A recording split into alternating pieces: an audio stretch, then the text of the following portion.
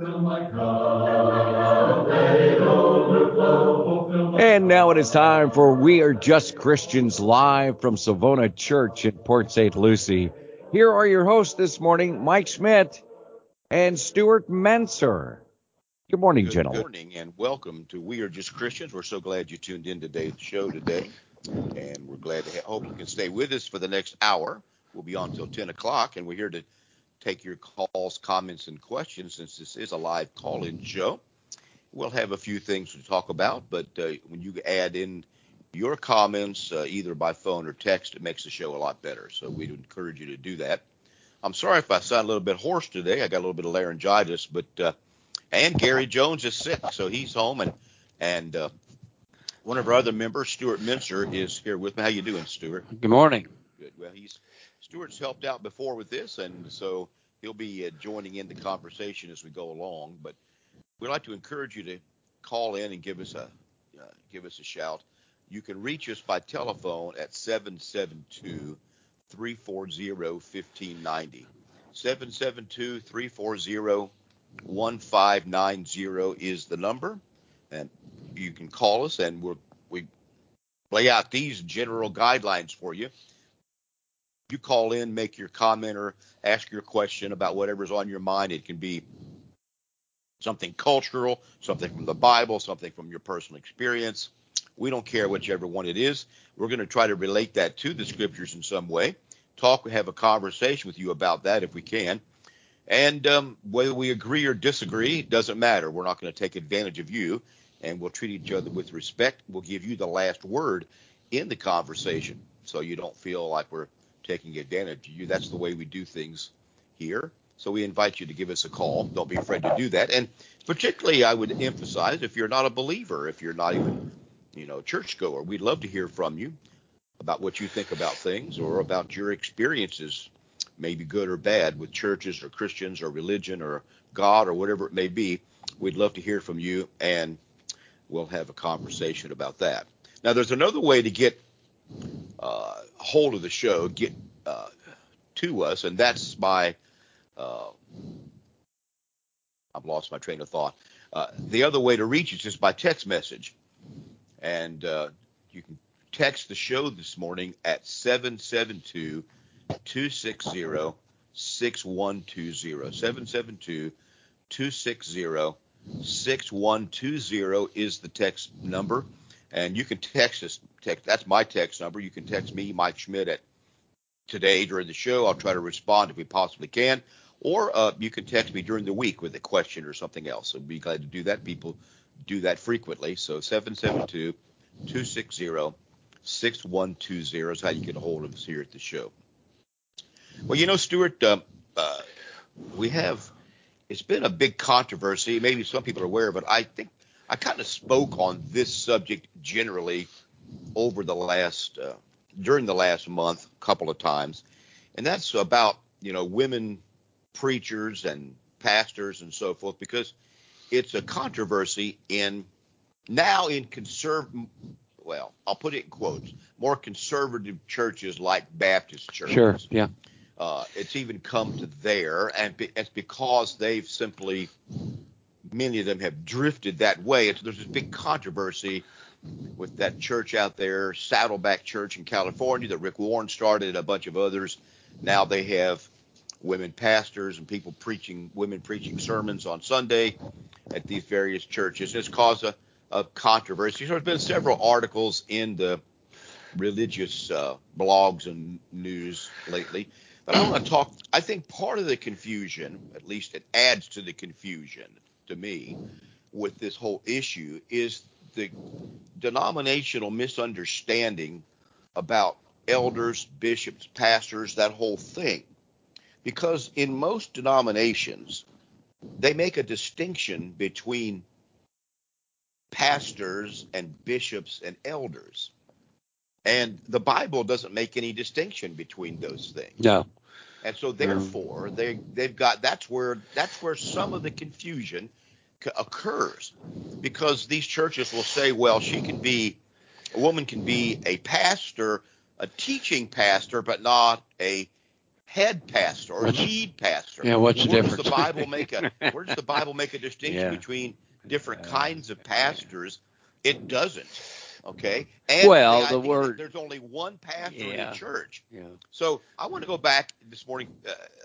We got a phone call, so in just a minute we'll take the phone call. But when we come back to this and talk a little bit about this idea of what the Bible says about pastors, bishops, and elders. You got a quick comment about that? Then we'll probably have to go to the phone. Well, all of these organizations claim to be the first century church. And the thing that I usually challenge people with, well, if that be true, tell me what the first century church taught and believed and what they practiced, and tell me what your organization. Well, usually it doesn't come out very well for them that way, because there's not much of a connection between what's being taught today and what was established by the church that Christ built. That's usually because they don't really know what the first century church believed. That's probably the main problem with that. And so therefore they have a hard time. What they can tell you is, well, our church teaches this or that, but not really what not really what. Well, it's one thing to make that claim. So that's why we try to give you some scriptures and take you back to the text. I don't know if I can get across one thing on this show over the last how many years we've been on, Stuart. Maybe it crystallizes this way. If I can get people who listen to this show, I don't care what church you go to. I do care, but I'm saying it doesn't. I'm not worried about that at the moment. I wish all of you went just to a New Testament church and were New Testament Christians, but I know that many of you are not, that listen to this show. If I can just get you to ask the question, when you hear something about religion, what does the Bible say? That's exactly right. If the first question that comes to your mind, well, what does the Bible say about this subject or that subject? Well, then we would have made some progress. That's a big step for a lot of people because it never really occurs to them. Well, we got a couple of callers on the line, so I think we really need to get to those. Jerry, are you there? Good morning, Mike. Good morning, Stuart. Very briefly, I was wondering, when they say the horn of Gabriel, I know you're not for archangels, but can we assume that they're talking about a ram's horn? And also, if you have the time, very briefly, when they say manna from heaven, are they talking about bread? Or I've heard that term all my life, manna from heaven. I really didn't understand what it meant, but my question is about the horn of Gabriel and what's a ram's horn. And can we assume that meant a ram's horn? And do they refer to it very much in the Bible? And I'd like to listen off air if that'd be okay. That'd be fine, Jerry. I appreciate you calling in today. Thank you very much. Well, when we look at the Bible says, I think the place to start is to say, and it may be, without even looking this up, Jerry, that the idea of the horn of Gabriel, what that is, let's just look up Gabriel, okay? Because Gabriel seems to be he's the archangel, he's not the archangel. Michael's the archangel, but he is one of the only a couple of angels that are named. And there's 5 or 6 references to Gabriel in the Bible, and I'm not sure where it says in the scriptures. I'm really searching my brain for this, and I'm trying to look this up right now as to whether it says Gabriel has a horn. I know that the Bible says that the trumpet will sound at the second coming of Christ. I think some versions, the King James would call it the trump of God. Trump and trumpet are the same thing in the Bible. They're just English versions of the same word. And I'm not sure. We know that that's going to sound. I don't know if Gabriel's the one who's going to say that. I think it may be one of these things like we hear from tradition, like Judas had red hair. Yeah. The Bible doesn't say Judas had red hair, but people and believe that Judas had red hair and so forth. So when you look in the book of Daniel, you'll find the reference to Gabriel in Daniel chapter 8, where he interprets a vision. And so Gabriel comes and interprets this vision that Daniel has here. You also find a reference, and there's a couple of references there over in chapter 9, Gabriel comes and so forth to Daniel. And then you have in Luke, maybe the most important or famous presence of Gabriel is in Luke when he comes to speak to Zacharias, who was the father of John the Baptist, before Jesus or John were born. In Luke 1, about verse 19, and the angel answered and said to him, I am Gabriel, who stands in the presence of God, who was sent to speak to you and bring you these glad tidings. And he tells him he's going to be made mute until the time of the baby's born, tells him what this child's going to do, and that child is John the Baptist. And so then you see Gabriel is sent again in Luke 1, verse 26. Gabriel sent a few months later to Mary, and he speaks to Mary, who was betrothed to this man named Joseph. So you see this in the book of Matthew in chapter 1, 2 different times he's mentioned. He has a long conversation with Mary there. So I am unaware. I could be wrong. Maybe one of our other listeners can help me out here by calling in or texting in. But I'm unaware of where the Bible says that Gabriel has a trumpet. Now, let me just address this other question, though. Is a trumpet the same thing as a ram's horn? Could be, depending on who uses the word in Jewish culture thinking, especially in old times. They had trumpets made. They were called them shofars. Sure. I have one I bought in Israel when I was there. They have shofars that are made out of a ram's horn that they used to signal in battle and other things. And then they also had, apparently, trumpets more like what we would call a trumpet or a bugle that was used, a long instrument made out of some kind of metal or brass or something. So I think both kinds were used, but it wouldn't be much of a distinction. They both were called trumpets at some time. Now, I haven't done a long study on that. Once again, if some of the other listeners want to add to that, I'd be happy for you to inform me. But I'm going to have to, Jerry, take a chance. And maybe I wrote a note. I wrote this down here. I'll try to look this up during the week, and maybe I can learn something and help you out at the same time by looking this up and seeing how far off I am. I don't think I'm very far off on this, and I don't really know of a reference to Gabriel's trumpet in the Bible. Do you know of one? Can you think of any of them, Stuart? Well, what I was going to say was that the mistake that we make, the Bible student will study the language and the word and the meaning. Is it literal or is it physical? And I can't tell you that this morning of what the question he's asking, but that's where I would start if he's searching for an answer to find out exactly what that is. He has to get to the point where he can understand what the Hebrew language is trying to communicate when it's saying that. The context of whatever it's used in has as much to do as the meaning of the word. Well, it does. And so there's the word for a trumpet, for example, in the book of Exodus, is this word shofar. Okay. I would say that's a literal. So that's probably a ram's, basically a ram's curved horn. And yet, in the English definition, it has here a cornet or a trumpet. That's where I'm going. Sure. So it's translated in the King James. This word shofar is translated trumpet 68 times and cornet 4 times, and yet it's probably a ram's horn. Probably. So it's not what we're thinking of. Dating myself, Louis Armstrong playing the trumpet, it's not, isn't that kind of trumpet.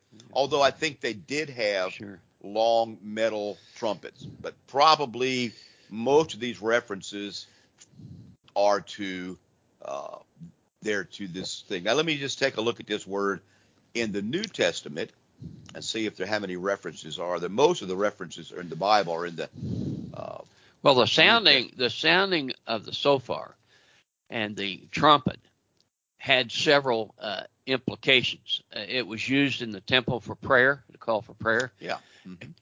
And Gabriel used it to in his attack when they broke the pictures that they had that had lamps in them. they only had, I think, 300 men, but they defeated and gained victory by being obedient. And Right. I'm sure when he was instructed not to take that many men, I'm sure he had questions in his mind, excuse me, whether that was going to be sufficient or not. But the point of that whole issue is that by having faith and believing in the God of Isaac and Abraham, Isaac, and Israel's main God, or belief, the idea there is the word of obedience, or the understanding that when God tells us something or directs us something, supposed to do that. That's what we're supposed to do. And we'll look what happened. They had victory, and I think that's part of what we overlook in that story, of the victory that's brought because of obedience. You know, I'm looking up these words. I'm looking up these words here, and when you come to the New Testament word for trumpet, yeah, it's more of just a generic word. It just means something that vibrates, sure, or quavers. That's sure, what it means. So sure. It doesn't say if it's a shofar, although that's the word used in the Old Testament. Yeah. In the New Testament, it could be any kind of musical instrument that you blow into that vibrates. So I really don't know if it's I really don't know if that's the trumpet like we think a trumpet or not. It's used. The trumpet was used in, like you say, it was used in various ways in ancient societies. In Hebrew, it was used to signal the start of a battle, or that the enemy was coming, or that it was used to signify various feasts that were going on. So you can read about this in the Old Testament. At certain times, they would sound a trumpet when the sacrifices were being made, this kind of thing. Sure. And I know from reading Edersheim and Josephus, this was done at the temple time. And it was used as a warning. Paul even says, for example, in 1 Corinthians 14, in speaking about the gift of tongues, if the trumpet gives an uncertain sound, who's going to respond? Sure. So the trumpet was supposed to give a recognizable sound that people knew. I live over, Stuart, in Jensen Beach, and not far from me is one of those big towers connected to the nuclear power plant. Sure. And every Friday at noon, that thing goes off and announces this is just a test. Sure. And then blasts that horn several times. This is just a test, and all that. They have to test that system. Well, I hear that thing, and I recognize that sound. It doesn't fill me with alarm like it should, because I hear it every week. But that's a different sound than if a trumpet was blowing, playing a musical. So you learn to recognize the sound of the trumpet. He says at the end of time, 1 Thessalonians says that the last trumpet will sound. There's going to be, apparently, some audible commencement of the last judgment, of the second coming. Not all will hear that. God's going to sound that trumpet. What exactly that is, I don't know, but it's something that you're going to recognize. I don't think the non-believer will hear that. I don't think the non-believer will hear that. Well, I don't know about that, but I know this. It's going to be something that's going to signal what it is. People are going to recognize this is something pretty serious, pretty important. We hear that siren going off. We use sirens the same way they use trumpets a lot of the time, buzzers. Yeah. Anyway, interesting question. I think we have another call on the line. Let's get Ken on there. Ken, are you there? Yeah, Mike, I'm here. Go ahead. What's on your mind? Well, actually, I got a question about cows, but let me comment on the trumpet before I go there. It's the Feast of Trumpets, in Hebrew, Yom Teruah, is the Day of Trumpets. Yom means day, and Teruah means trumpet. That's more commonly referred to as Rosh Hashanah, mistakenly called Rosh Hashanah. Mm-hmm. So that's the feast of the Lord, and that announces coming of a king, coming of the bridegroom. And you'll see that in the New Testament. It talks about the 12 virgins. And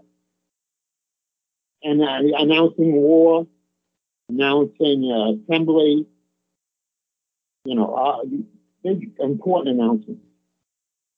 And the last trump is on the feast days. Is like feasts that are like 8 days long, and the last trump is on the last day.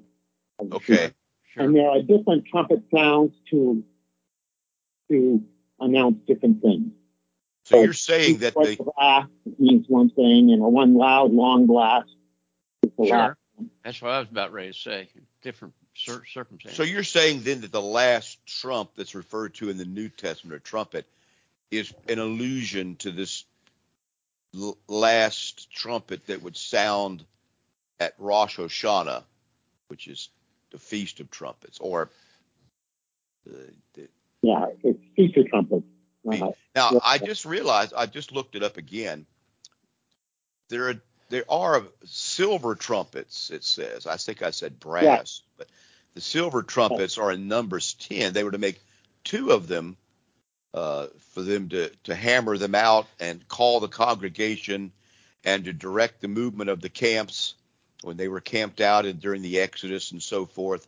They used these trumpets to signal for the people to gather or to move or to do. And of course, you have to have different signals for those things to mean anything to anybody. And they had these silver trumpets that did that.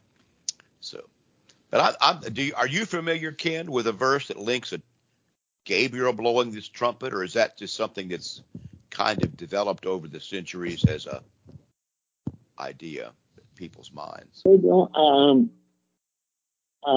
I'd have to look that out and check. I got a nagging feeling I'm wrong about that, but I just can't bring my mind to remember. Wouldn't be the first time, huh? Wouldn't be the first time, huh? Yeah. Well, it wouldn't be the first time I thought I was wrong. Well, I think this Stuart. is a mistake that we made with any of these issues, is that for some reason man wants to concentrate on the man or the person or they're involved, but the story behind the story is the fact that there are issues that are brought forth for our learning and admonition.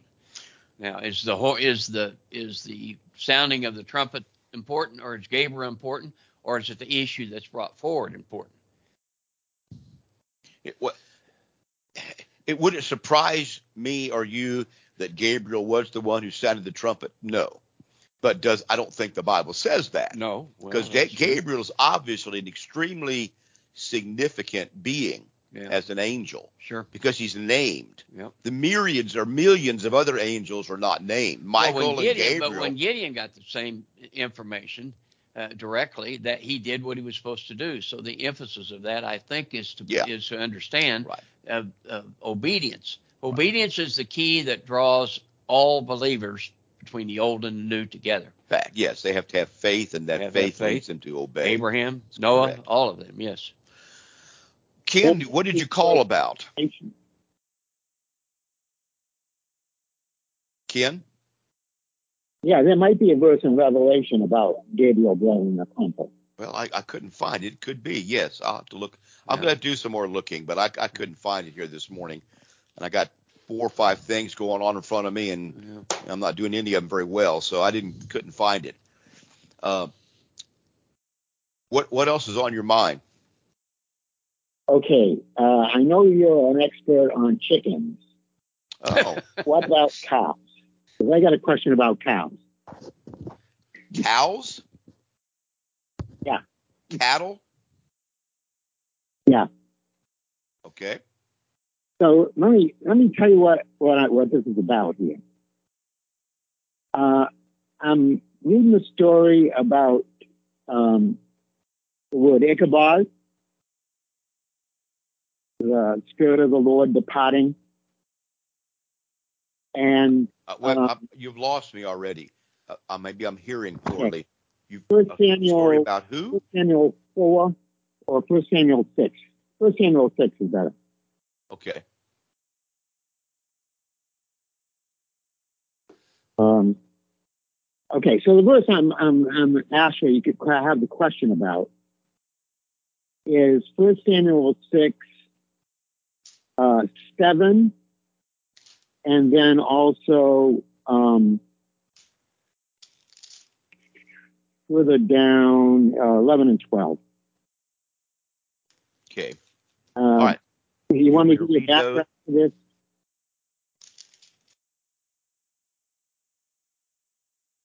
So he said, therefore he said, make a new heart, make a new cart. Let me start back up at verse 6 of 1 Samuel 6. Why then do you harden your hearts as the Egyptians and Pharaoh hardened their hearts? When he did mighty things among them, did they not let the people go that they might depart? Now therefore make a new cart and take 2 milk cows which have never been yoked, and hitch the cows to the cart, and take their calves home away from them. Then take the cart of the Lord and set it on the cart, and put the articles of gold which you are returning to him as a trespass offering in a chest by its side. Then send it away and let it go. And watch, if it goes up the road to its own territory, to Beth Shemesh, then he has done us this great evil. But if not, then we shall know that it is not of his hand that struck us. It happened to us by chance. Then the men did so, and they took 2 milk cows and hitched them to the cart and shut up their calves at home. And they set the ark of the Lord on the cart and the chest with gold rats and images of their tumors. Then the cows headed straight for the road to Beth Shemesh and went along the highway, lowing as they went, and did not turn aside to the right hand or the left. And the lords of the Philistines went after them to the border of Beth Shemesh. This is the case where the Philistines have taken the ark of the covenant. God struck them with, well, King James, I think, says hemorrhoids, tumors and boils and all kind of other stuff. And they figured out that this is because we stole the ark of the God of the Israelites. And so what they were doing here's the test. These cows would not normally leave their calves. If they have a calf, they're not going to leave the calf. So they put these cows, hitched them to the cart with the Ark of the Covenant on it, and they said, see if they go back home to the calves or if they go back to Israel where they came from. And if they go back to Israel, we'll know that God sent this over here, and God's going to bless us for sending it back. If they go back to their calves, we'll know that this just happened by chance. So when they did that, then these calves, instead of doing the natural thing, going back to these cows, instead of going back to their calves, they went back where they should have gone, back with the Ark of the Covenant back to Israel. Is that about the right story, Ken?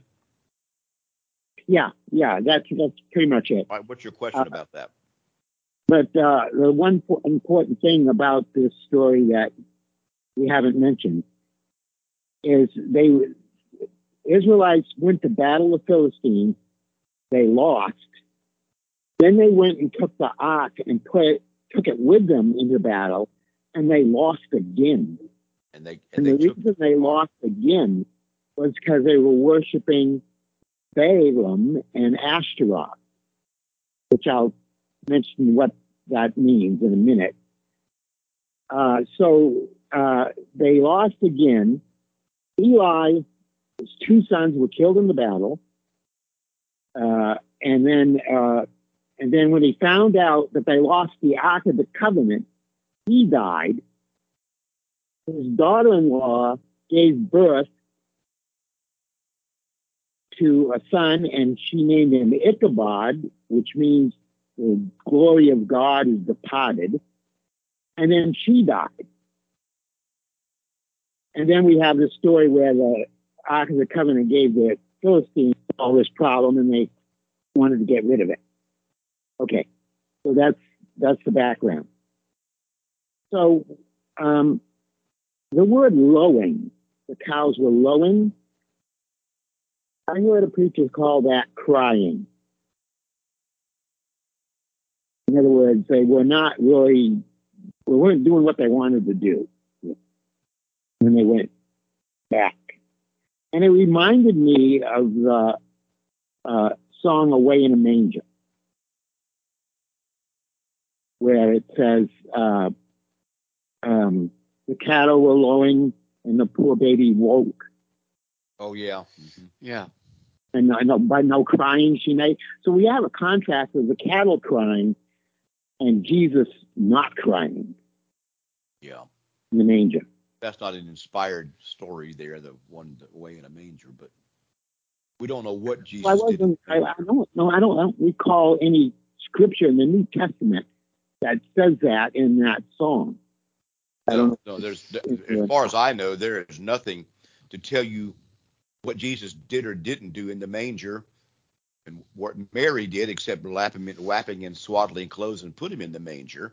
Yeah. There's the other stuff about the cattle being there and all that stuff is made up. Yeah. Now, it could be true, possibly, and some of it could be. Sure. A lot of it can't be true. Yeah. But it's all made up. What about the wise men coming to visit the baby they in probably the house? didn't come to the manger. They came 2 years later. Well, yeah, sometime later to a house. Took a little while for them to get there. Sure. Right. Sure. But this word, the word lowing is bellowing. It's a primitive root. It means to bellow or to low.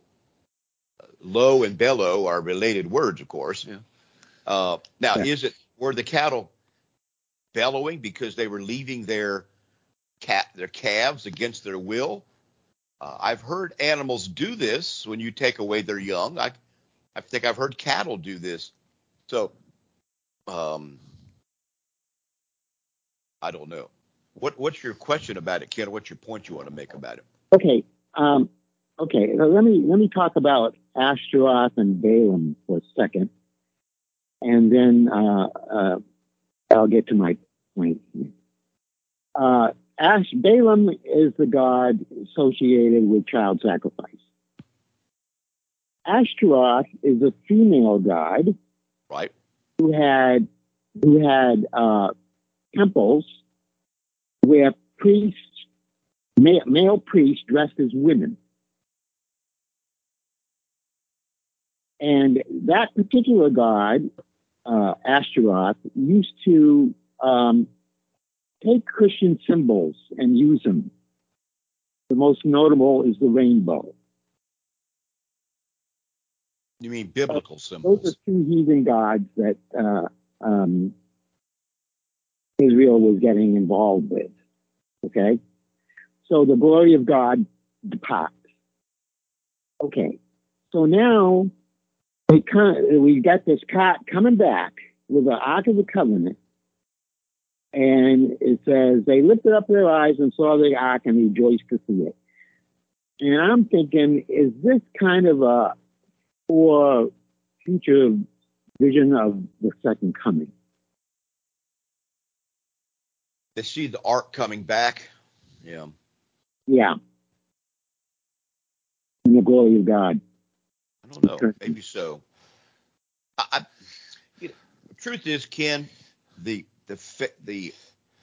true faith that was in Israel at that time, at this part of history, was so low. And I'm not saying this because I'm such a great thing, but the faith and the obedience that was present in Israel was at a very low point during this time, I think.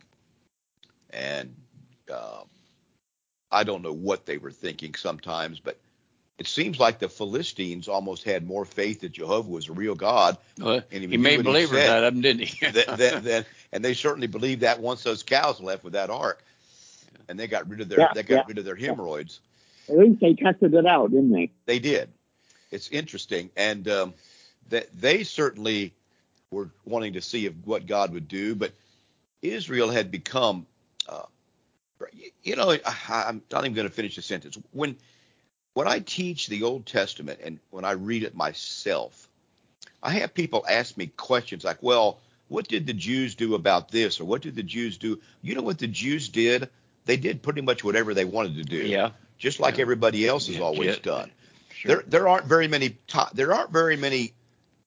periods of time in the Old Testament when you could say, as a general rule, the Jews were keeping the law or Israel was keeping the law. There just weren't hardly any times They went centuries without keeping Passovers and other feasts. They don't even care. They didn't even care where the ark was at this time. The Jubilee is a prime example. They didn't care where it Sure. was. Yeah. They didn't even know. Most of them didn't even know about it. So we can't have this picture in our minds that Israel was a very religious people back then, following Jehovah and all that, and they did this and they did that. No, we know what the law said they were supposed to be doing. Now, if you want to ask me what were they supposed to be doing, there you go. I can read the text and tell you that. If you want to know what they did, that's a whole different story.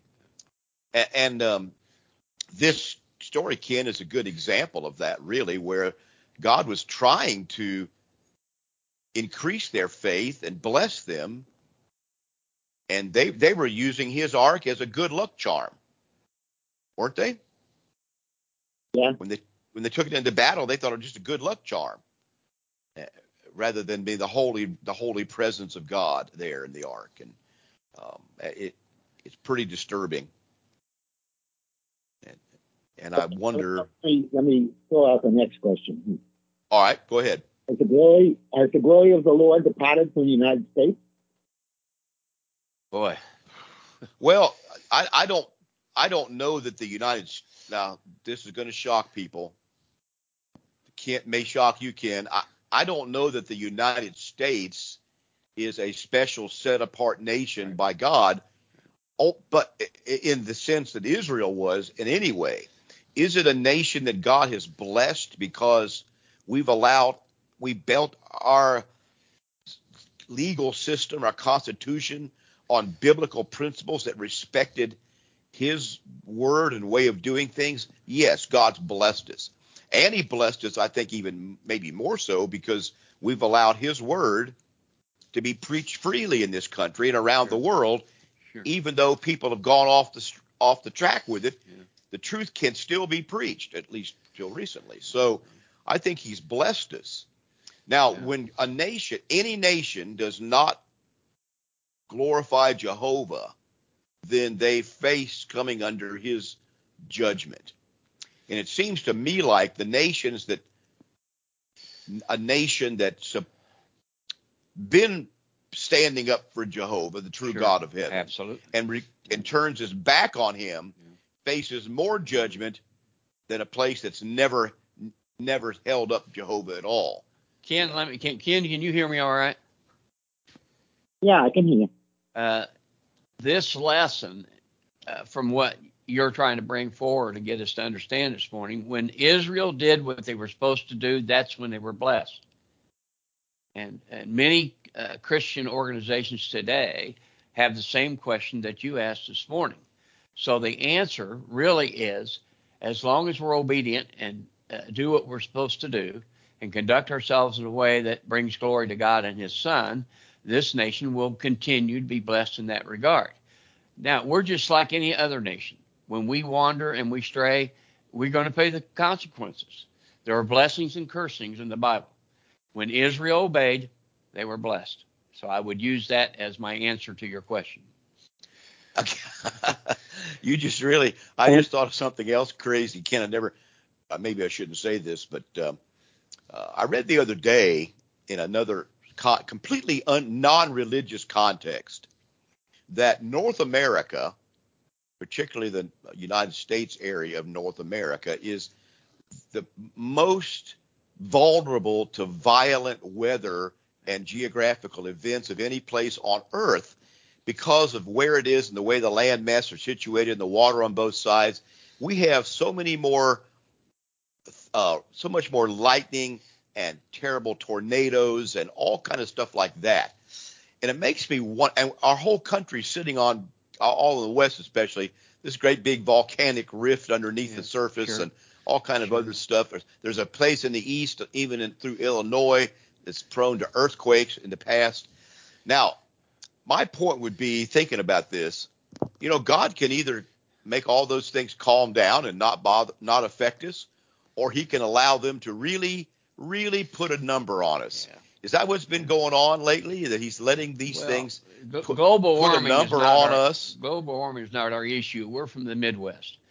And I had a preacher ask me one time, well, they're having flooding up there. I said, it happens every spring. Well, yeah, It's just but I'm just saying it's what it is. But God can suppress those natural events, or He can bring them to the surface, just like they were the Middle East is prone to earthquakes. Sure. And so there's natural forces at work. Who is this? But who's in control of those natural forces? Sure. God is. Sure. Now, will these natural disasters and other events, will they lead a people to repentance? Now, notice these Philistines here. They started having this unusual disease afflicting the people. And strangely enough, they looked to God for a solution or for an answer to that. And strange enough, they found it even in their unbelief. They found it. We looked other places.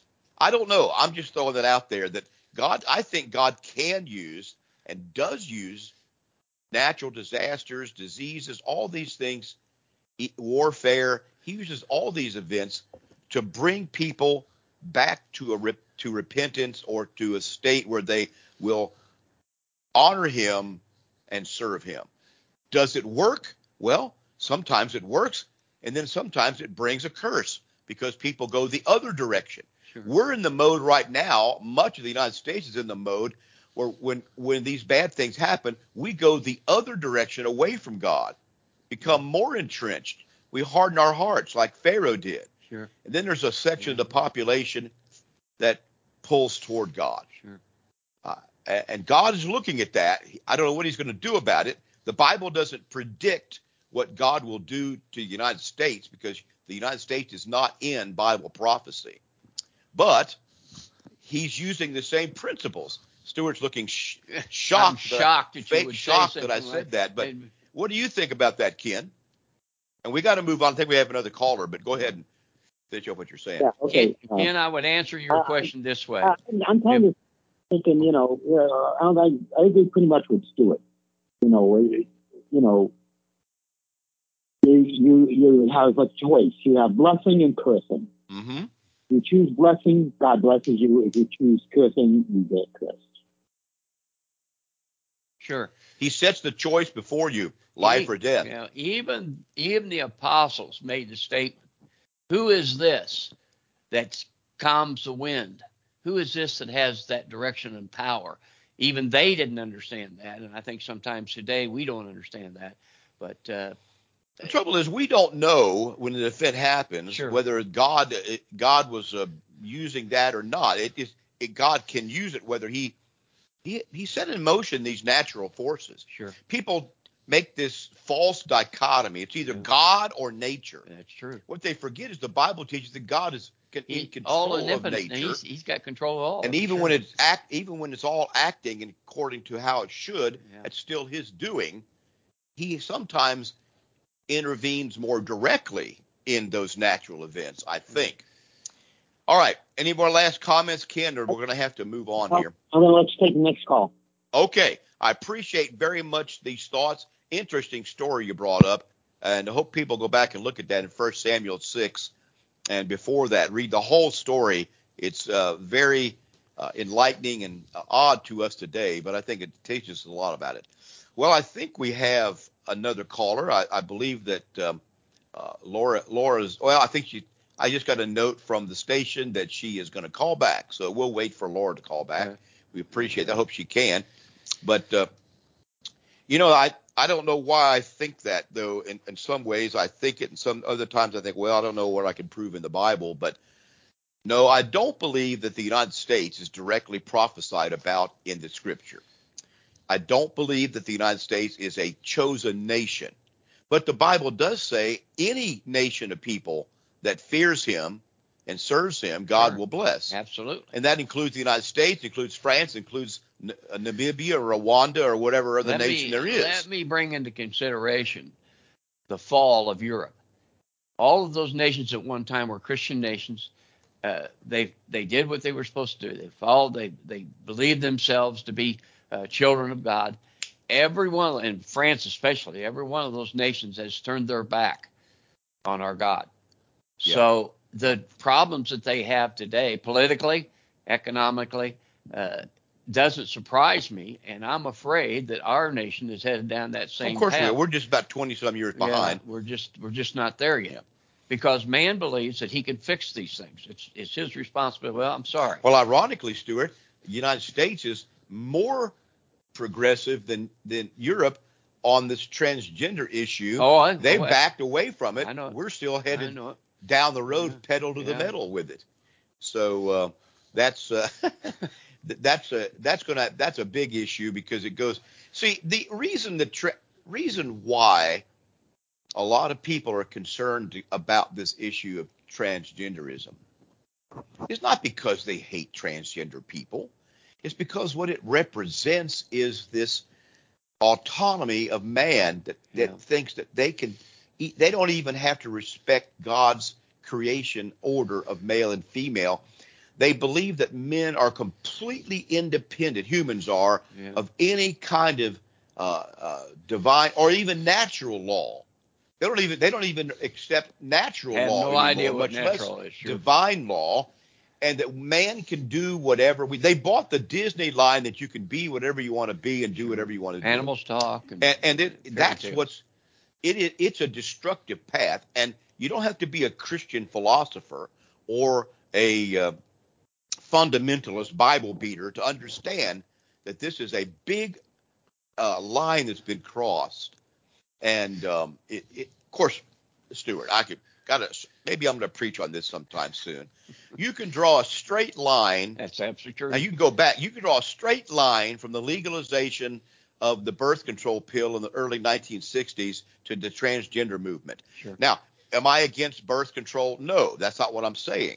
But you can draw a straight line from the idea that sexuality is about procreation as well as pleasure. Yeah. You could draw, and when we became untethered from the idea that sexuality was in marriage for procreation as well as pleasure in marriage, we became untethered from a lot of stuff. Sure. Okay, and here we are.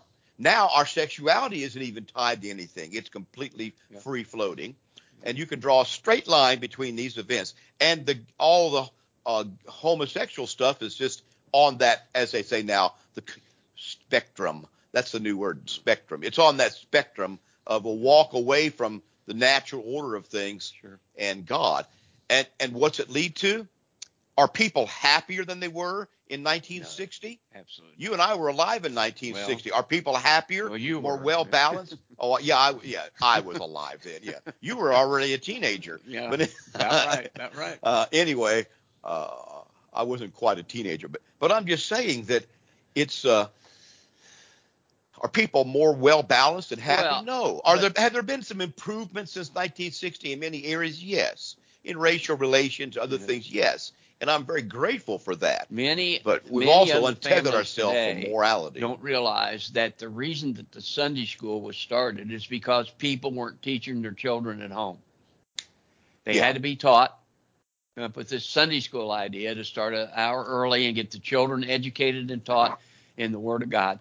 That's what caused that. We just as a nation, as a people, just want to let somebody else do it. It's not my job. Let the schools educate my children. Let them go to Sunday school. Now we're having what they should be asking, not is when they talk about let the schools, is who is going to. We worry about what they're going to teach. They say, we should teach more American history. Yeah. That's ridiculous. Yeah. It's who's going to teach the American history that's important. That's true. Who is it? That's because I had American history teachers in the liberal high school I went to that taught the same thing they're teaching now about American history. It's a bunch of, the American Revolution was garbage. Yeah. Who's teaching it? Yeah. And the same thing is true about the Bible. Who's teaching the Bible to people? It's not just whether she's teaching the Bible, whether you're teaching the Bible. But I'm not disagreeing with you, Stuart. Well, today you're right. People have turned it over to other people. Sure. And what it is, all goes back to the breakdown of a nuclear family. I know this has been said a million times, and it's so passé to people. But this breakdown of the nuclear family disrupts everything in a society. Sure. It doesn't make people more selfish to tied to a mother and a father and children in a family unit. In fact, it makes the men and women in that nuclear family more willing and more able to help their neighbors protect the society. You want men that'll rise up and protect society and get rid of evil. You need nuclear families, and those fathers, not only then because they've been encouraged to take responsibility for their children and their wife, they will be willing to take care of other people's family. But we've broken all that down, and now everybody is what the word that they're using now, Stuart, is atomized.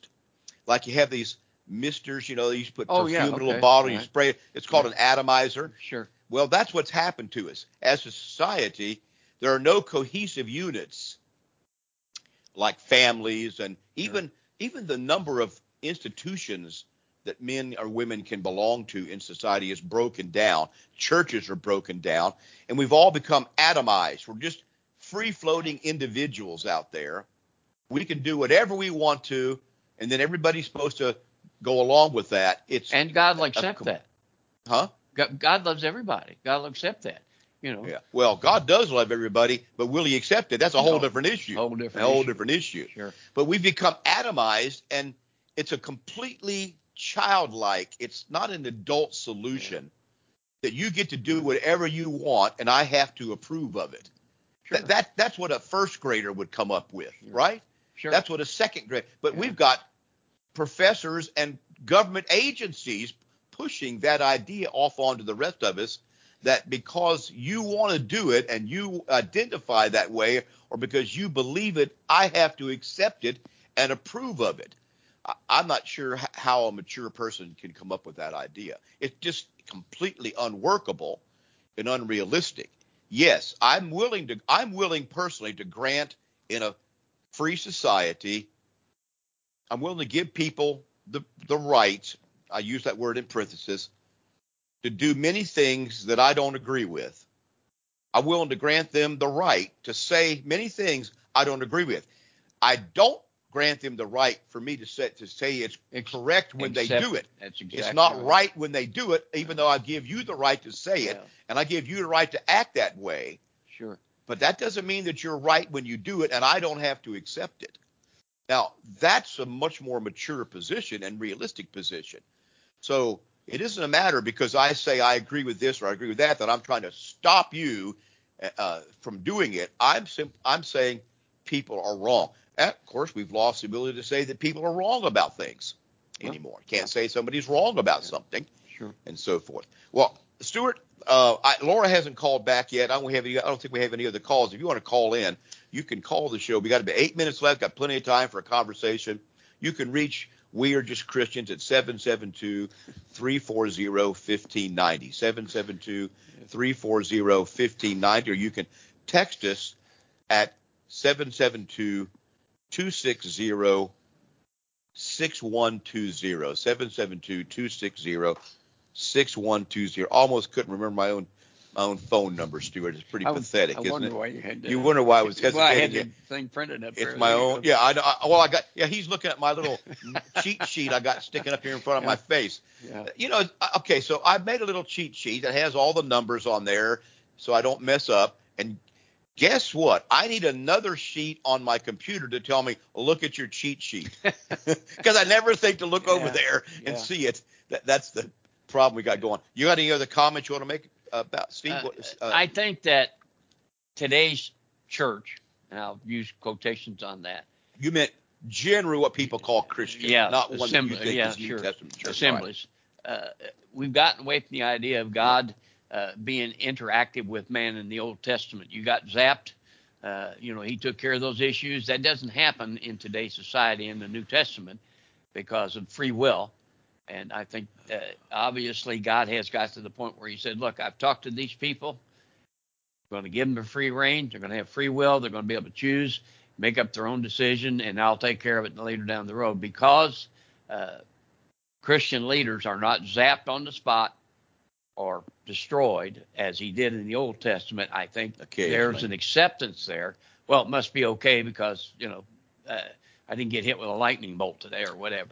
Ecclesiastes 8:11, and this probably has many applications, says, because sentence against an evil work is not executed speedily, therefore the heart of the sons of men is set within them to do evil. Absolutely. Now, God is the one who could control that, but he has chosen, actually, even in Old Testament times, most of the time, he did not bring about an immediate consequence to people's disobedience. Sure. He did sometimes, and we have records of those, but most of the time he did not bring about an immediate consequence.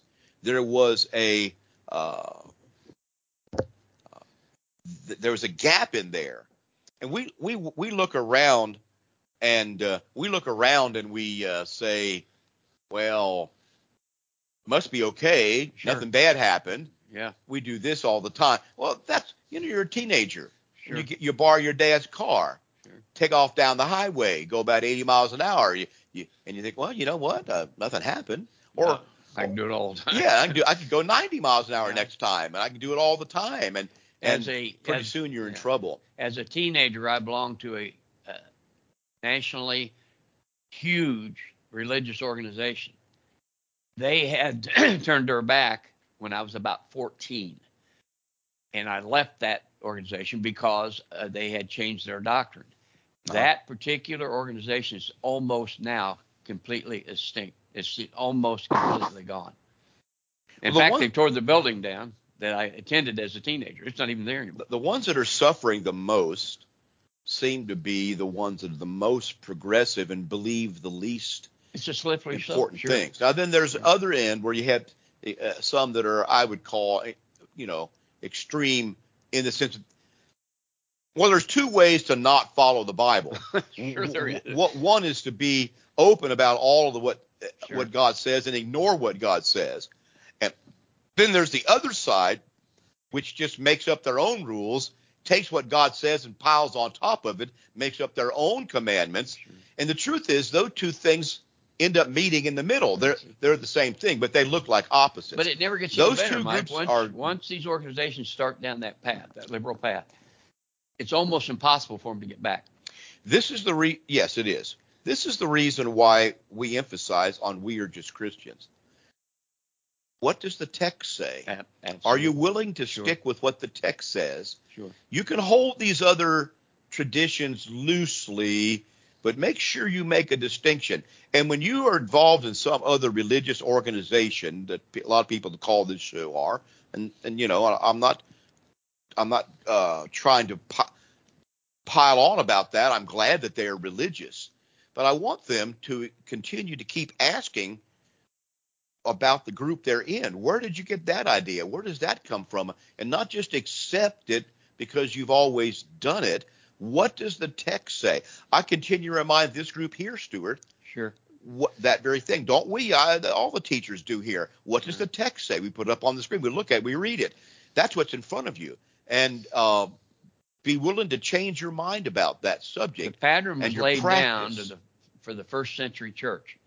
We don't have the authority or the right to change that. No. Or alter and that. Eventually it comes to a point where you're in some man-made church out there. You realize there's just no going back from this. Like you say, they're so entrenched that they're not going to change. They're going to get worse. I always go back to Cain and Abel. They're going to get worse.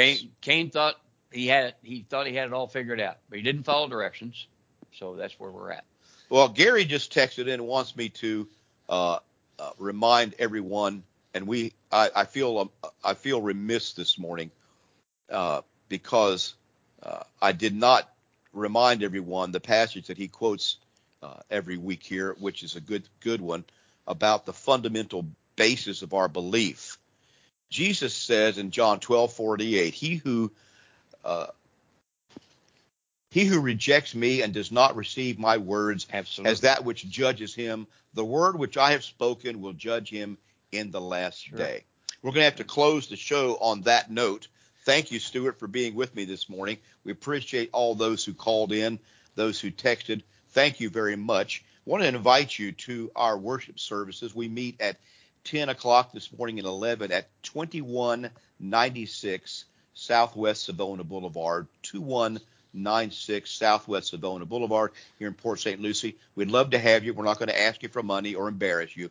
Come and visit us, 2196 Southwest Savona Boulevard. And we'd love you to take a look at our website, wearejustchristians.com. Wearejustchristians.com. So until next week, may God bless you, and tune in again then. Now let's take a race like me. I once was lost, but now I'm found. You've been listening to We Are Just Christians live from Savannah.